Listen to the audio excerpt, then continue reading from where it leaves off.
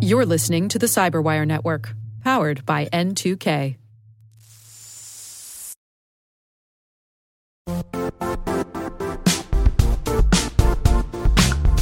Don't struggle to align your organization's cybersecurity with business risk. Get the only solution that goes beyond reacting to threats with vulnerability and risk monitoring. You need the next evolution of MDR, and only Critical Start delivers it. Critical Start doesn't just monitor and respond to threats. They put you in control by detecting suspicious activities, quickly responding to contain threats, and identifying your most critical assets and protecting them against vulnerabilities and exposures. With continuous visibility, expert guidance, and measurable risk reduction, Critical Start has redefined what it means to manage cyber risk. Demonstrate provable security maturity to your leadership while positioning your program to achieve the greatest risk reduction per dollar spent. Stop fearing risk and start managing it with Critical Start. Visit criticalstart.com and request a demo today. That's criticalstart.com.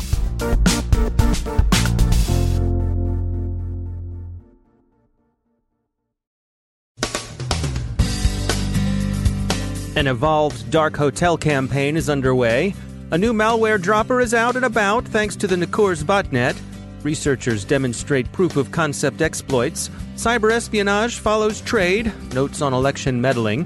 Google and Facebook encounter some regulatory and legal headwinds over data collection. And connected cars know a lot about their drivers, and there's money in those data.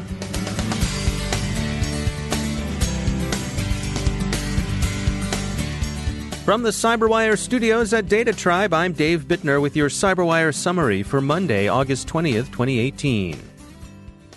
Trend Micro, seconded by Kihu360, reports that North Korean operators are exploiting a vulnerability in the VB script engine to compromise targets in Pyongyang's DarkHotel campaign.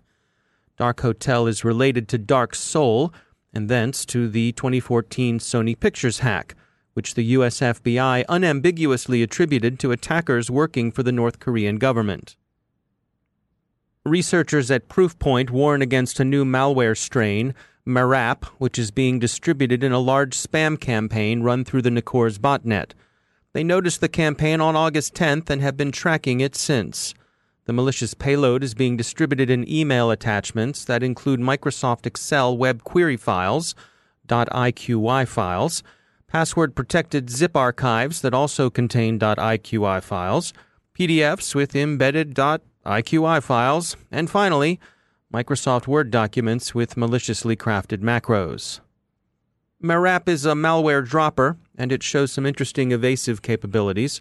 It uses API hashing, which isn't uncommon, but which can make it more difficult for analysts and automated tools to determine that the code is in fact malicious. It also runs timing checks at the onset of important functions. These can impede both debugging and sandboxing. If the sleep time Marap detects is too short, the program exits. It will also exit if it determines that it's being run in a virtual machine. The current campaign seems directed largely against the financial sector. Marap, being a dropper, can be used to deliver a wide range of modular payloads to infected targets. One of the more notable payloads Proofpoint has observed is a system fingerprinting module that collects and returns data to the command and control center.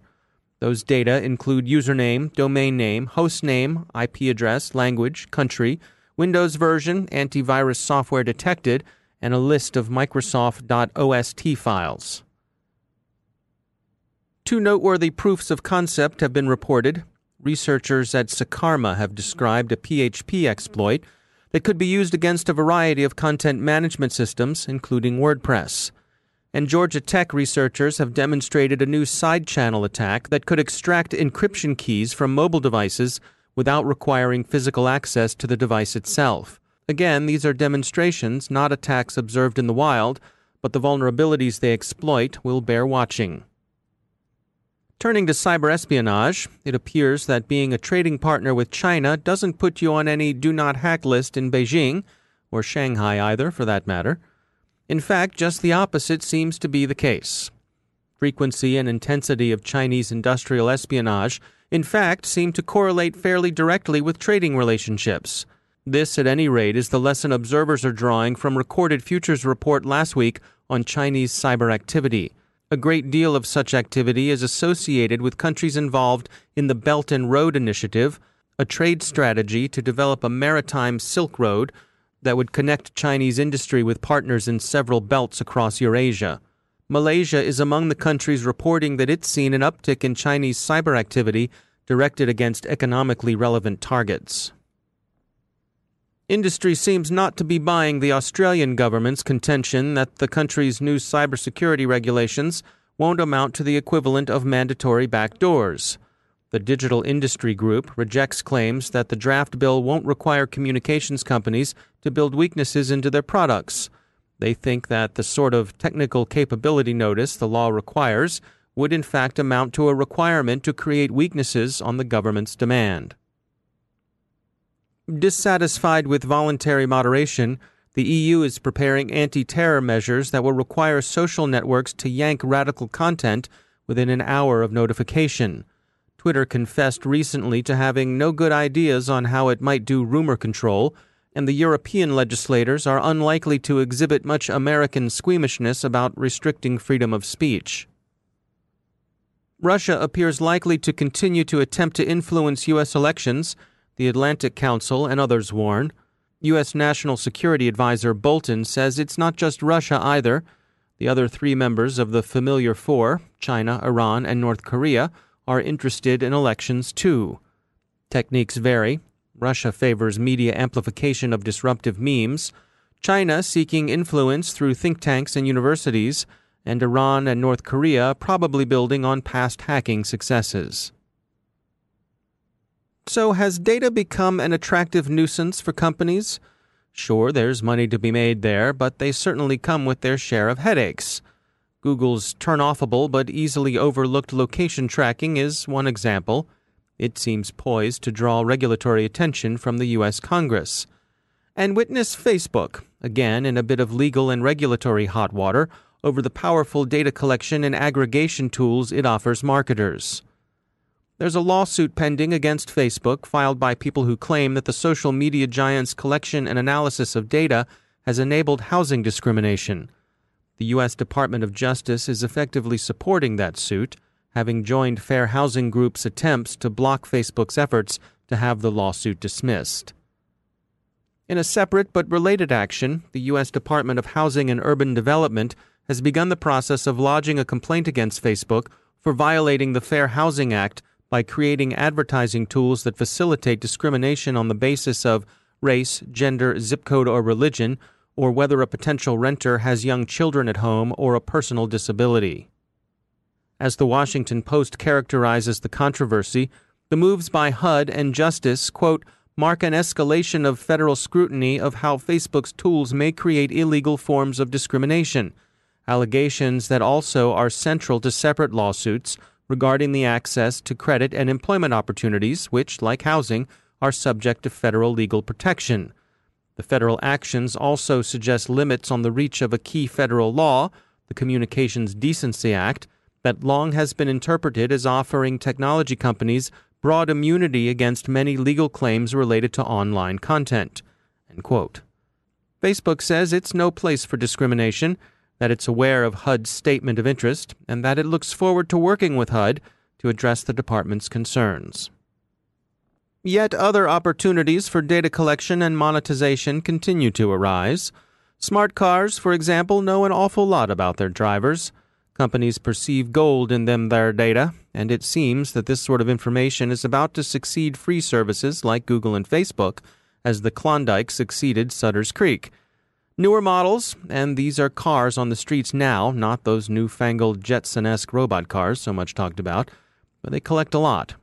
Here's a partial list from the Wall Street Journal of the systems now developing data: odometer, ignition, engine status, engine temperature, RPM, oil level, gear position, coolant temperature, fuel and battery levels, GPS, speed, LiDAR, camera, brake, wheel position, horn, seatbelt, airbag, doors, tire pressure, blinkers, and wipers. The initial uses are thought to be in improving safety, driver experience, and so on, but insurance rate incentives are following closely behind. And of course, there's thought being devoted to delivering in-car advertising. One hopes Detroit and Nagoya, Stuttgart, and Milan, too, for that matter, watches the experience of Google and Facebook closely.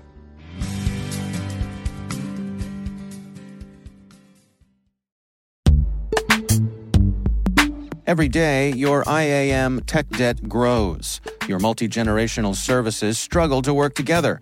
Building an identity fabric can fix this. It makes all your identity tooling stronger and allows you to connect any app to any service you want to use, with zero coding, zero maintenance, and zero app downtime. Strata's identity orchestration platform separates the identity logic from your applications, so you can optimize existing IAM tools and manage them in a single control plane. Now, every vendor, standard, and architecture work together. In short, building your identity fabric means you can secure your non-standard apps, keep your complex access policies, retire outdated IDPs, and modernize in record time. So build your fabric with Strata Identity and get rid of tech debt for good. Visit strata.io/cyberwire, share your identity priorities, and receive a pair of AirPods Pro. Offer valid for organizations over 5,000 employees. Connect today at strata.io/cyberwire.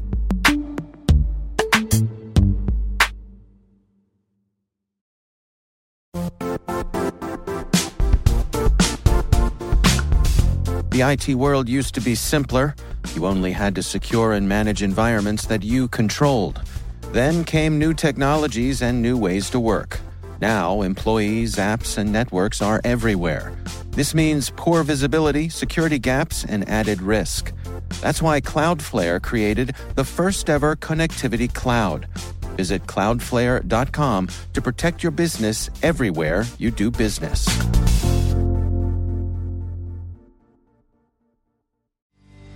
And I'm pleased to be joined once again by Robert M. Lee. He's the CEO at Dragos. Rob, welcome back. You had an interesting series of tweets recently. You were talking about the debate on coal, the importance of having a diverse energy portfolio. But one of the things you dug into was this notion that cyber is often thrown in as an excuse for decisions, and sometimes that can throw people off the direction where they should be headed. What do we need to know here? Yeah, absolutely. So in this case, there was a debate about coal and on nuclear energy, and I think that those two also should not be lumped together. They're very much different things. But the discussion came out from the Department of Energy to talk about the need for diverse energy portfolios, which is a completely fair topic. Anytime that you're producing a lot of electricity for any purpose, like the American power grid, you very much want to know that you can draw energy from lots of different sources. And so there's a debate right now on if keeping coal around is useful to the resiliency of the North American power grid. And I think there are pros and cons and lots of discussions going on. I think that the grid tends to be far more resilient than people make it out to be, but that's a debate that people can have. My only sort of quip into that was when people started throwing in the discussion of cybersecurity. And one of the positions taken by various senior officials was, well, we need to keep coal around because what happens if a cyber attack happens? And we need to have the ability to use coal to pump energy into the grid because of cyber. And my perspective on that is simple, where you have to think of the risk to your infrastructure a little bit more holistically and not just flavor the discussion of cyber. It's not that it's technically inaccurate. It's not that we don't want to think about cybersecurity, but it's that the answer isn't bound to a cybersecurity related task. Whether or not we keep coal around really has nothing to do with cybersecurity, because we adapt, we change, we come up with different methods to do protection and defense. And it's kind of just this topic that gets thrown around a lot, especially in DC, because it perks people's ears up, and nobody wants to vote against or petition against the choice that leaves us less cyber secure. And it's kind of this distractionary tactic that I think we need to be very careful to call out and move away from. And who are the people who bring it up? Or, I mean, is it I could be cynical here and say, is it the folks who have a vested interest in the cyber? Yeah, I think it happens by a lot of different parties, and I'm not so willing to say that anybody is being malicious. I mean, I would happily call people out when they are. I feel that Yes. feel that people know me would know that I would absolutely burn people to the ground on like a public Forbes article or something. But that's not what I'm seeing here. I'm seeing, various folks on both sides of the discussion sort of positioning, and including the ones that have a vested interest, positioning around cybersecurity because they've been reading headlines and talking about cybersecurity. They're concerned about it, especially for the ones that don't necessarily understand it very well or aren't as technical, and they're seeing all this discussion of threats, and it's completely natural to say, hey, well, what about cybersecurity? But that's where we need to get and educate folks and move the community away from the fear, uncertainty, and doubt aspect of this discussion and more of where cyber should be considered or not considered in the discussion. We don't have to be at every boardroom. We don't have to, cybersecurity professionals don't need to be involved in every decision. And if we try to be, it very much waters down our position. We need to be adults in the room to say, hey, this does or does not relate to where we can offer value. Yeah, we can't end up crying wolf. Mm-hmm. Yeah. All right. It's interesting, as always. Robert M. Lee, thanks for joining us.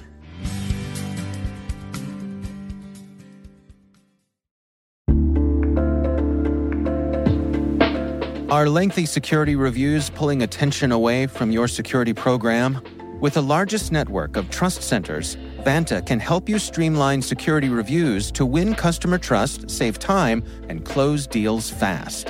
Proactively demonstrate security by showcasing key resources like your SOC 2 or ISO 27001 and provide real-time evidence for passing controls. And when a security questionnaire is required, Vanta takes the first pass for you. Visit vanta.com/cyber to take a self-serve tour. That's vanta.com/cyber.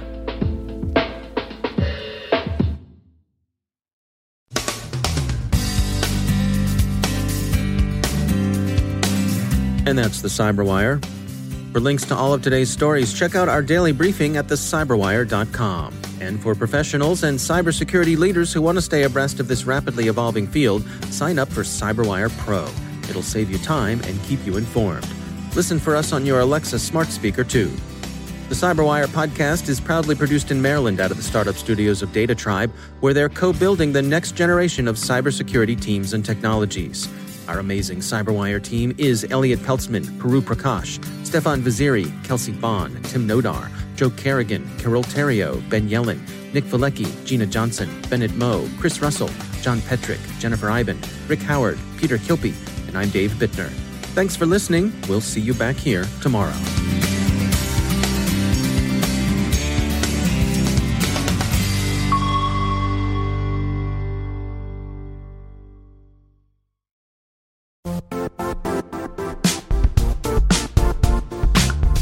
And now, a word from our sponsor, Zscaler, the leader in cloud security. Cyber attackers are using AI in creative ways to compromise users and breach organizations.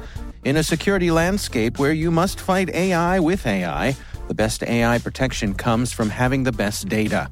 Zscaler has extended its zero-trust architecture with powerful AI engines that are trained and tuned by 500 trillion daily signals. Learn more about Zscaler Zero Trust Plus AI to prevent ransomware and AI attacks. Experience your world secured. Visit zscaler.com/zerotrustai.